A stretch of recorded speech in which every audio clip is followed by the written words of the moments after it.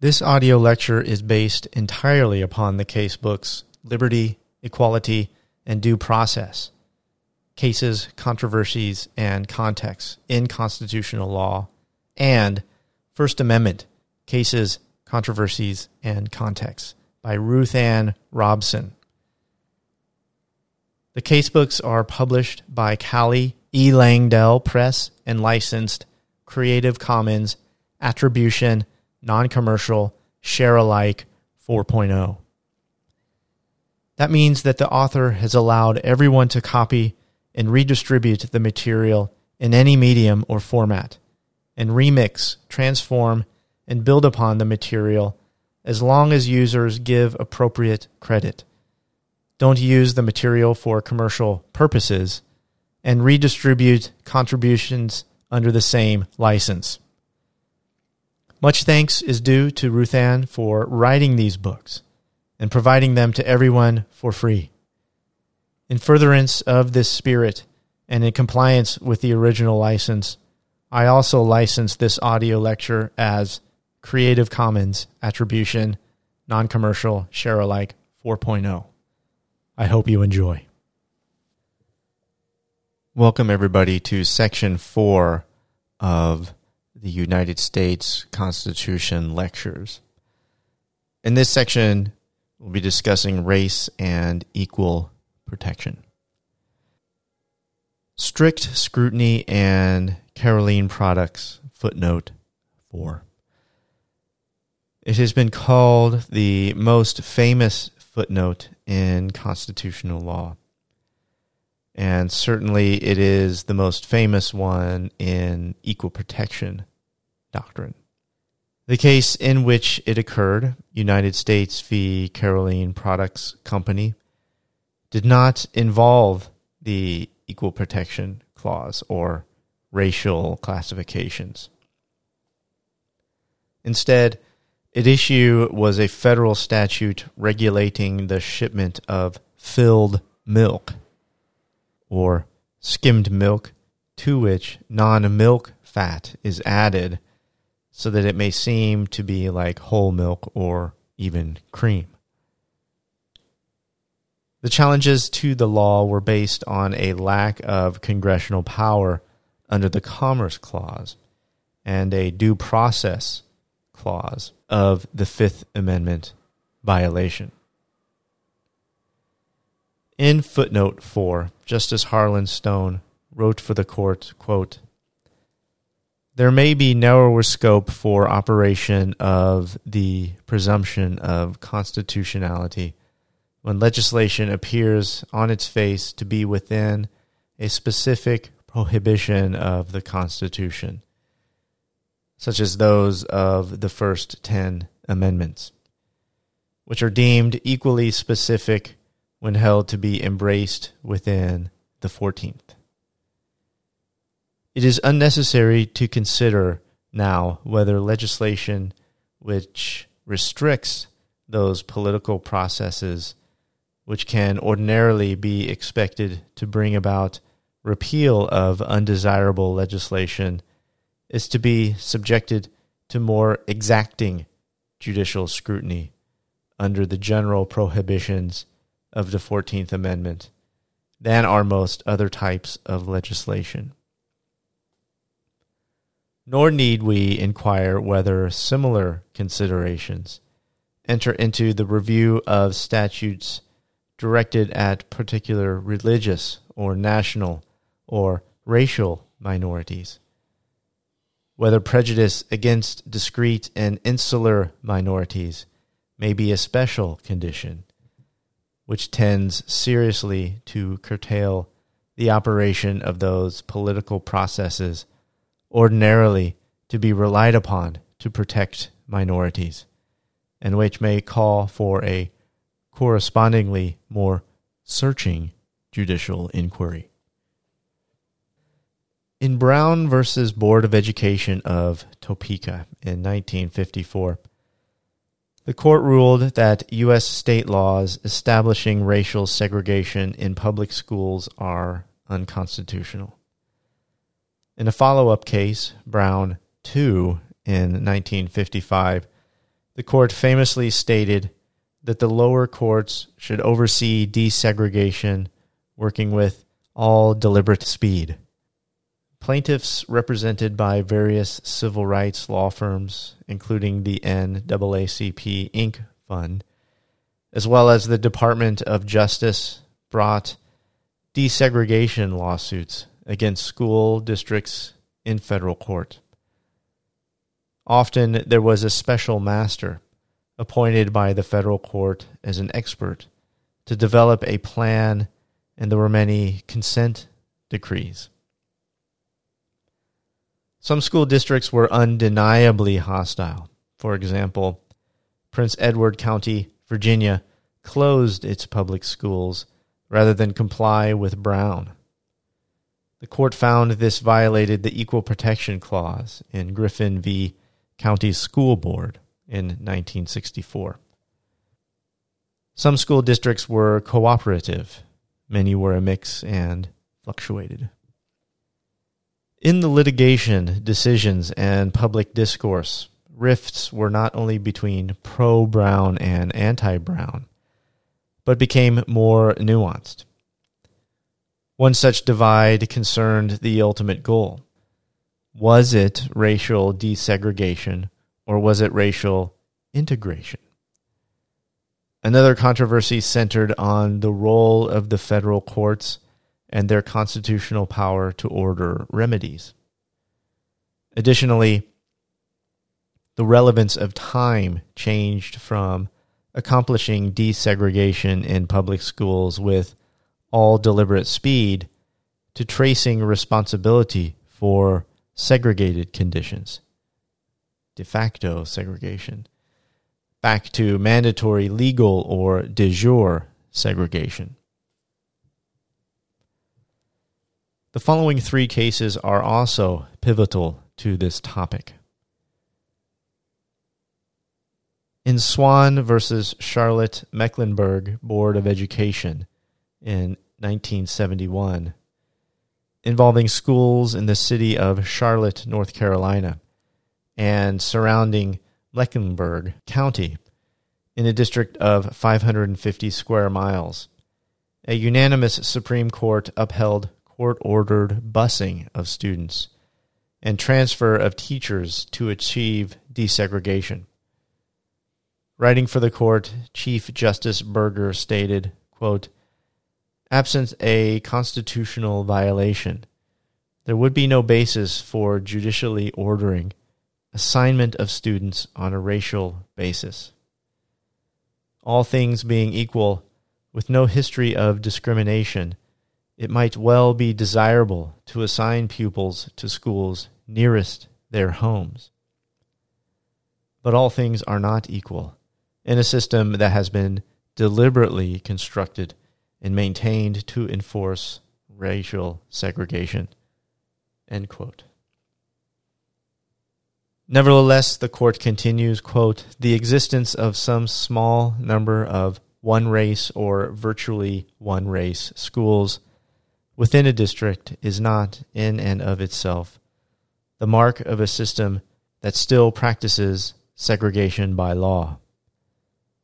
The district judge or school authorities should make every effort to achieve the greatest possible degree of actual desegregation, and will thus necessarily be concerned with the elimination of one-race schools.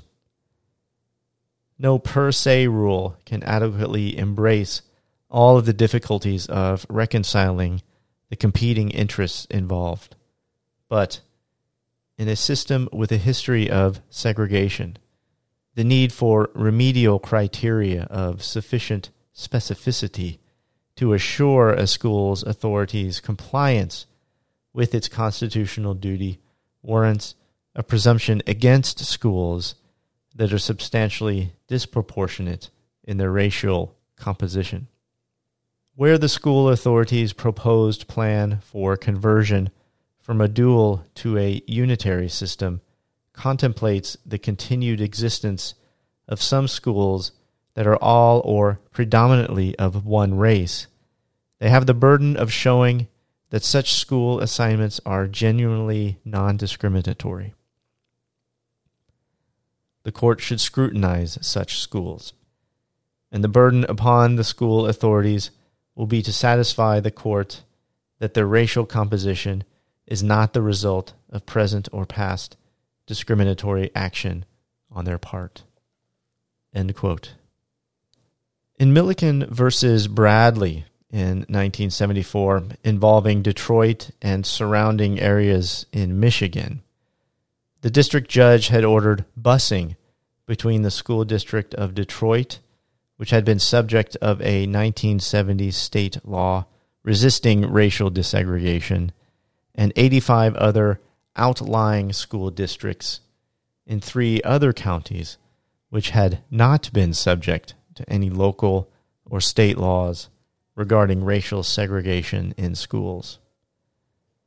The court, in a majority 5-justice opinion by Chief Justice Burger, reversed the remedial busing order across districts. The court stating, quote, "The controlling principle consistently expounded in our holdings is that the scope of the remedy is determined by the nature and extent of the constitutional violation. Before the boundaries of separate and autonomous school districts may be set aside by consolidating the separate units for remedial purposes or by imposing a cross-district remedy, it must first be shown that there has been a constitutional violation within one district that produces a significant segregative effect in another district. Specifically, it must be shown that racially discriminatory acts of the state or local school districts or of a single school district have been a substantial cause of interdistrict segregation. Thus, an interdistrict remedy might be in order where the racially discriminatory acts of one or more school districts caused racial segregation in an adjacent district, or where district lines have been deliberately drawn on the basis of race. In such circumstances, an interdistrict remedy would be appropriate to eliminate the interdistrict segregation directly caused by the constitutional violation.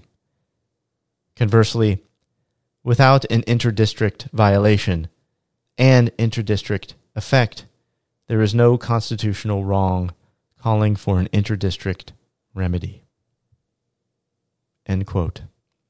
In other words, there must be a direct nexus between the constitutional wrong and the remedy. In Milliken, the problematical connection is primarily one of place. When the case returned to the court, Milliken II, in 1977, the court upheld the district judge's subsequent remedies that focused on reform only of the Detroit schools.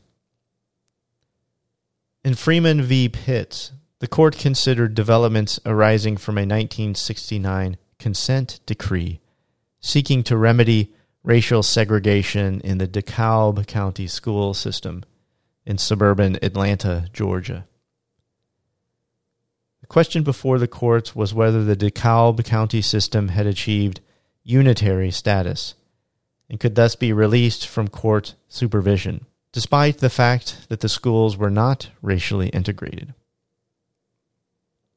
Writing for the majority, Justice Kennedy stated, quote, "That there was racial imbalance in student attendance zones was not tantamount to a showing that the school district was in non-compliance with the decree or with its duties under the law.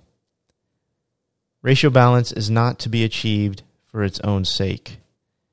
It is to be pursued when racial imbalance has been caused by a constitutional violation.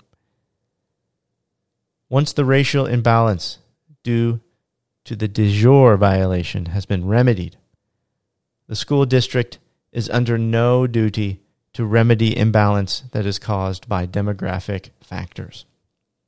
If the unlawful de jure policy of a school system has been the cause of the racial imbalance in student attendance, that condition must be remedied.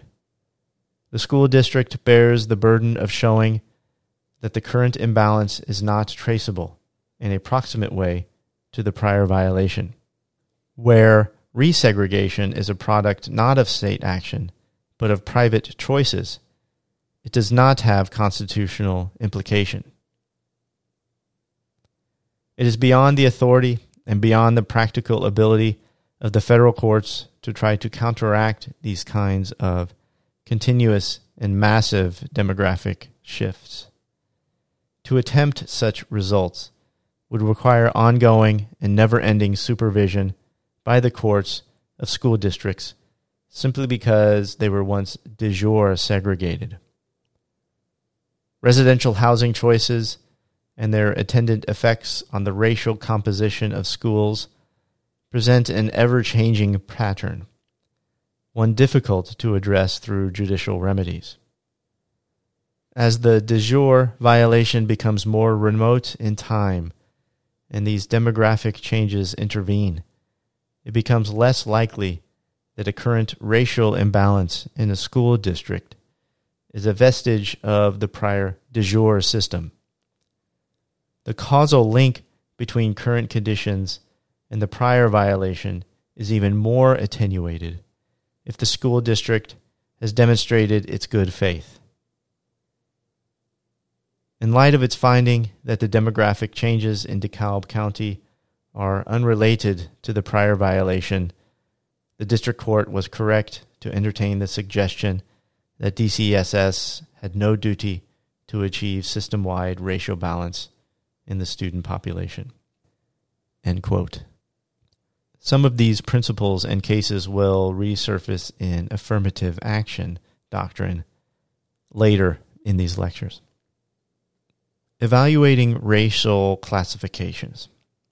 Racial classifications receive strict scrutiny, meaning the government interest must be compelling and the means chosen to serve that interest must be narrowly tailored to achieve that interest. In contrast to strict scrutiny, rational basis scrutiny requires only that the government interest be legitimate and the means chosen to serve that interest be rationally related to it.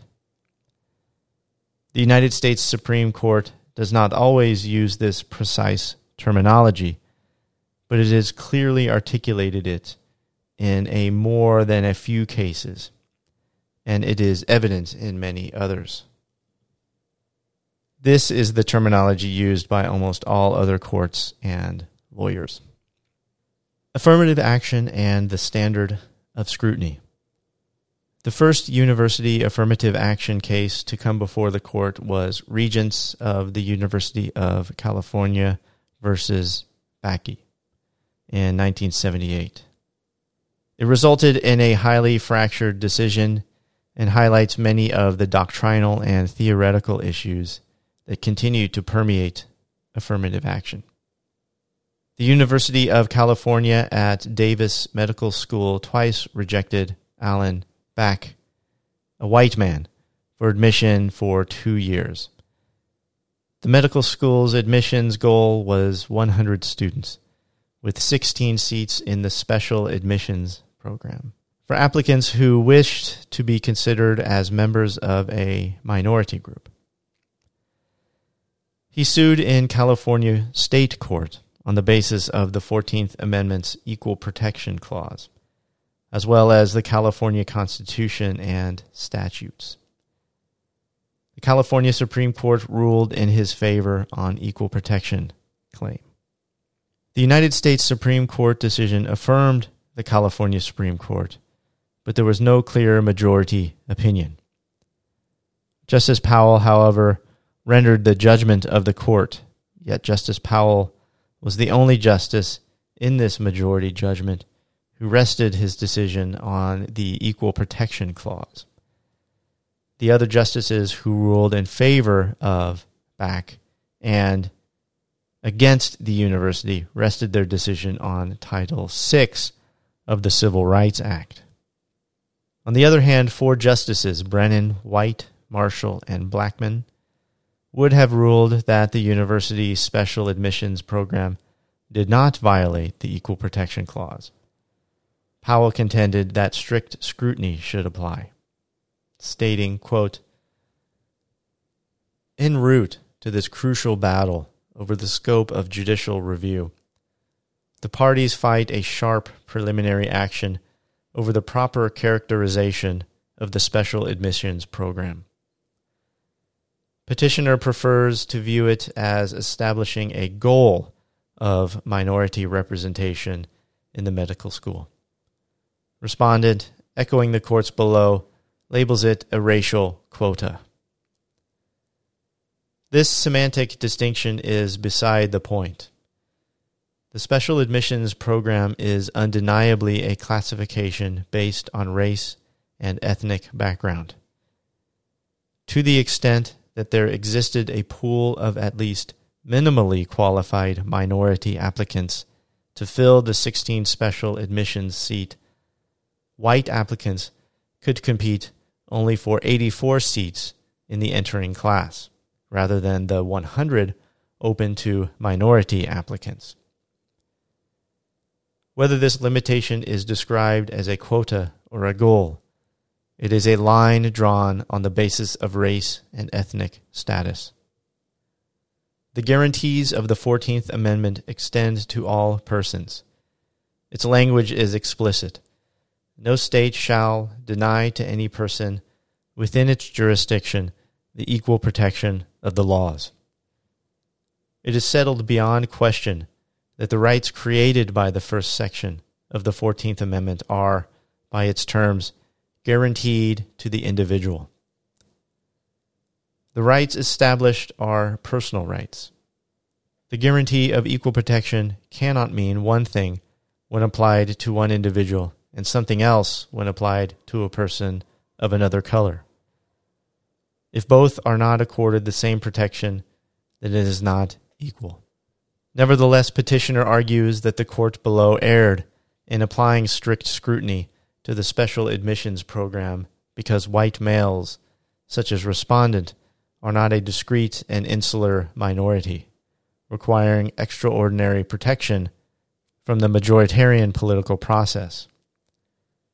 This rationale, however, has never been invoked in our decisions as a prerequisite to subjecting racial or ethnic distinctions to strict scrutiny. Nor has this court held that discreteness and insularity constitute necessary preconditions to a holding that a particular classification is invidious. These characteristics may be relevant in deciding whether or not to add new types of classifications to the list of suspect categories, or whether a particular classification survives close examination. Racial and ethnic classifications, however, are subject to stringent examination without regard to these additional characteristics. We declared as much in the first cases explicitly to recognize racial distinctions as suspect. Distinctions between citizens solely because of their ancestry are, by their very nature, odious to a free people whose institutions are founded upon the doctrine of equality." End of quote. Justice Powell then considered the interests asserted and whether the means chosen, the 16 seats, was narrowly tailored to achieve that interest. The purposes put forward by the university were these. 1. Reducing the historic deficit of traditionally disfavored minorities in medical schools and in the medical profession. 2. Countering the effects of societal discrimination. 3. Increasing the number of physicians who will practice in communities currently underserved. And 4. Obtaining the educational benefits that flow from an ethnically diverse student body. Powell rejected the first interest as facially invalid because it prefers one group over another. He concluded that the university did not have a sufficient basis or competency to make a finding of societal discrimination. As to the third, he He found that while a state's interest in facilitating the health care of its citizens might be sufficiently compelling to support the use of a suspect classification, here there was not a close enough fit because there is no empirical data to demonstrate that any one race is more selflessly socially oriented, or by contrast that another is more selfishly acquisitive. Finally, Powell concluded that attainment of a diverse student body clearly is a constitutionally permissible goal for an institution of higher education. However, again, the university program was not sufficiently narrowly tailored for Powell. Stating, quote, "It may be assumed that the reservation of a specified number of seats in each class for individuals from the preferred ethnic groups would contribute to the attainment of considerable ethnic diversity in the student body. But petitioners' argument that this is the only effective means of serving the interest of diversity is seriously flawed. In a most fundamental sense, the argument misconceives the nature of the state interest that would justify consideration of race or ethnic background. It is not an interest in simple ethnic diversity, in which a specified percentage of the student body is in effect guaranteed to be members of selected ethnic groups, but the remaining percentage and undifferentiated aggregation of students. The diversity that furthers a compelling state interest encompasses a far broader array of qualifications and characteristics, of which racial or ethnic origin is but a single, though important, element. Petitioners' special admissions program, focused solely on ethnic diversity, would hinder rather than further attainment of genuine diversity." End quote. Powell lauded the Harvard College admissions program and appended a description of the policy to his opinion. During the 1980s, the increasingly divisive affirmative action debate included the legal issue of how affirmative action programs and policies should be evaluated by courts. The United States Supreme Court's opinions did little to solve the issue because the court itself was divided.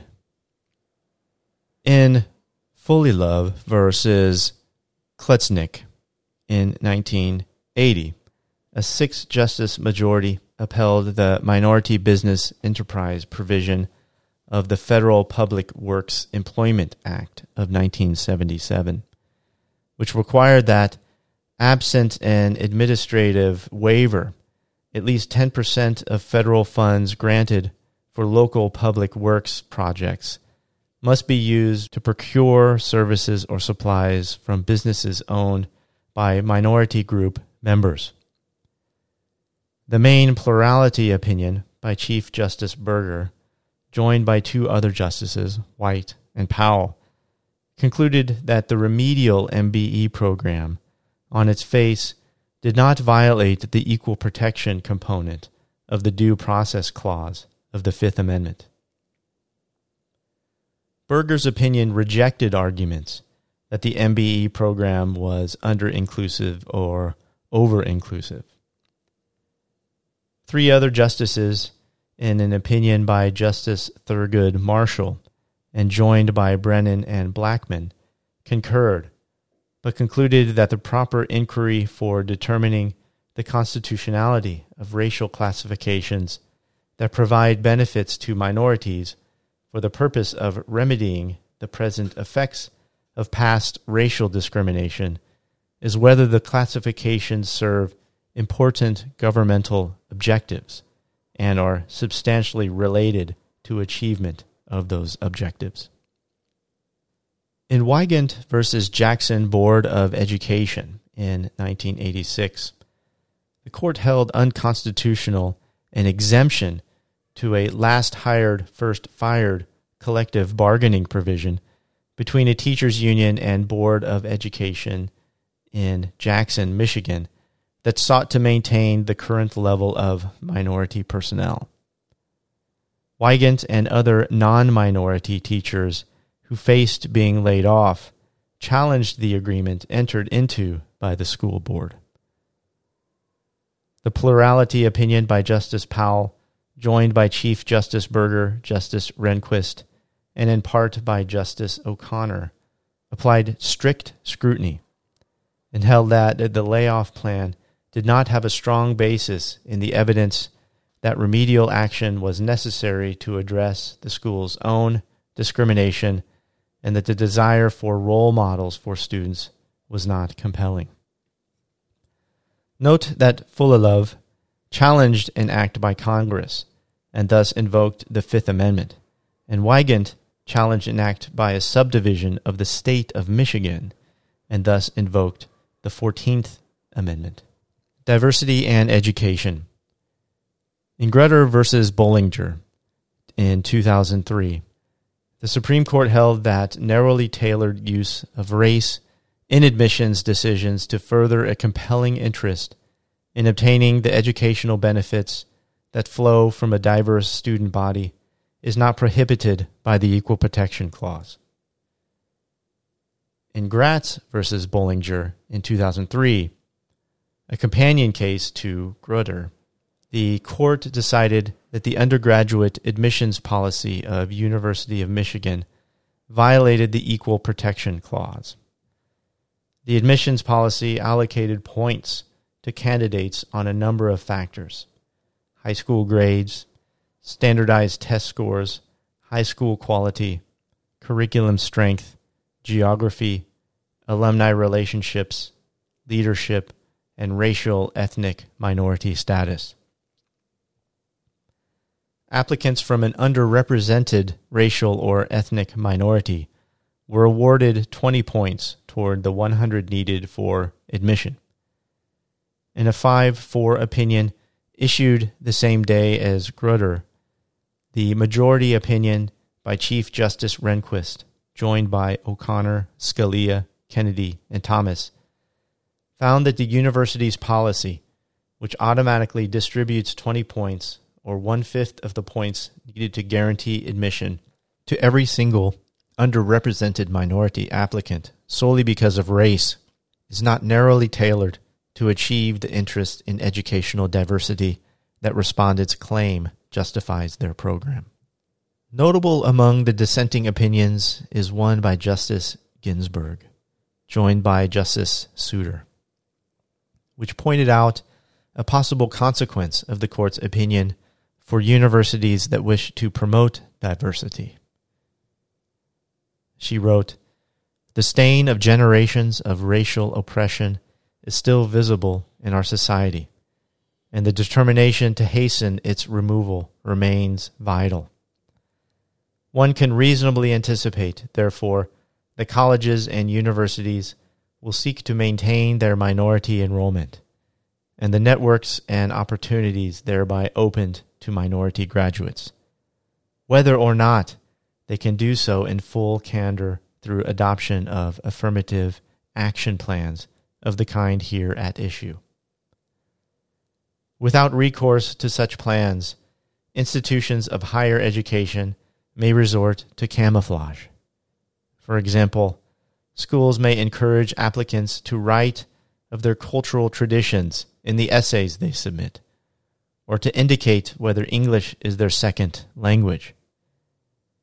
Seeking to improve their chances for admission, applicants may highlight the minority group associations to which they belong, or the Hispanic surnames of their mothers or grandparents. In turn, teachers' recommendations may emphasize who a student is as much as what he or she has accomplished. If honesty is the best policy, surely Michigan's accurately described, fully disclosed college affirmative action program is preferable to achieving similar numbers through winks, nods, and disguises."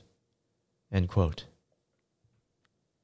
In Fisher versus University of Texas at Austin, the petitioner, who is Caucasian, was rejected for admission to the university's 2008 entering class.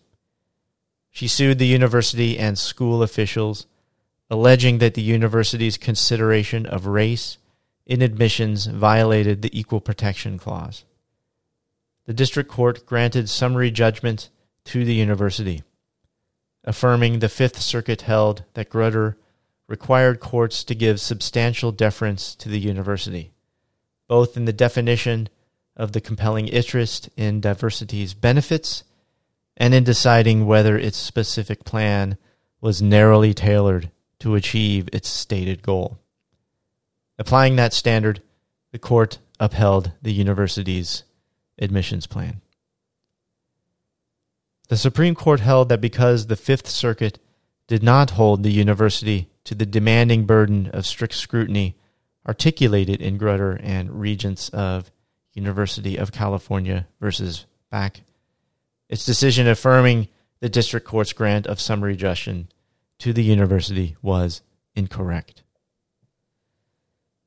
That's all I'd like to talk about for this section.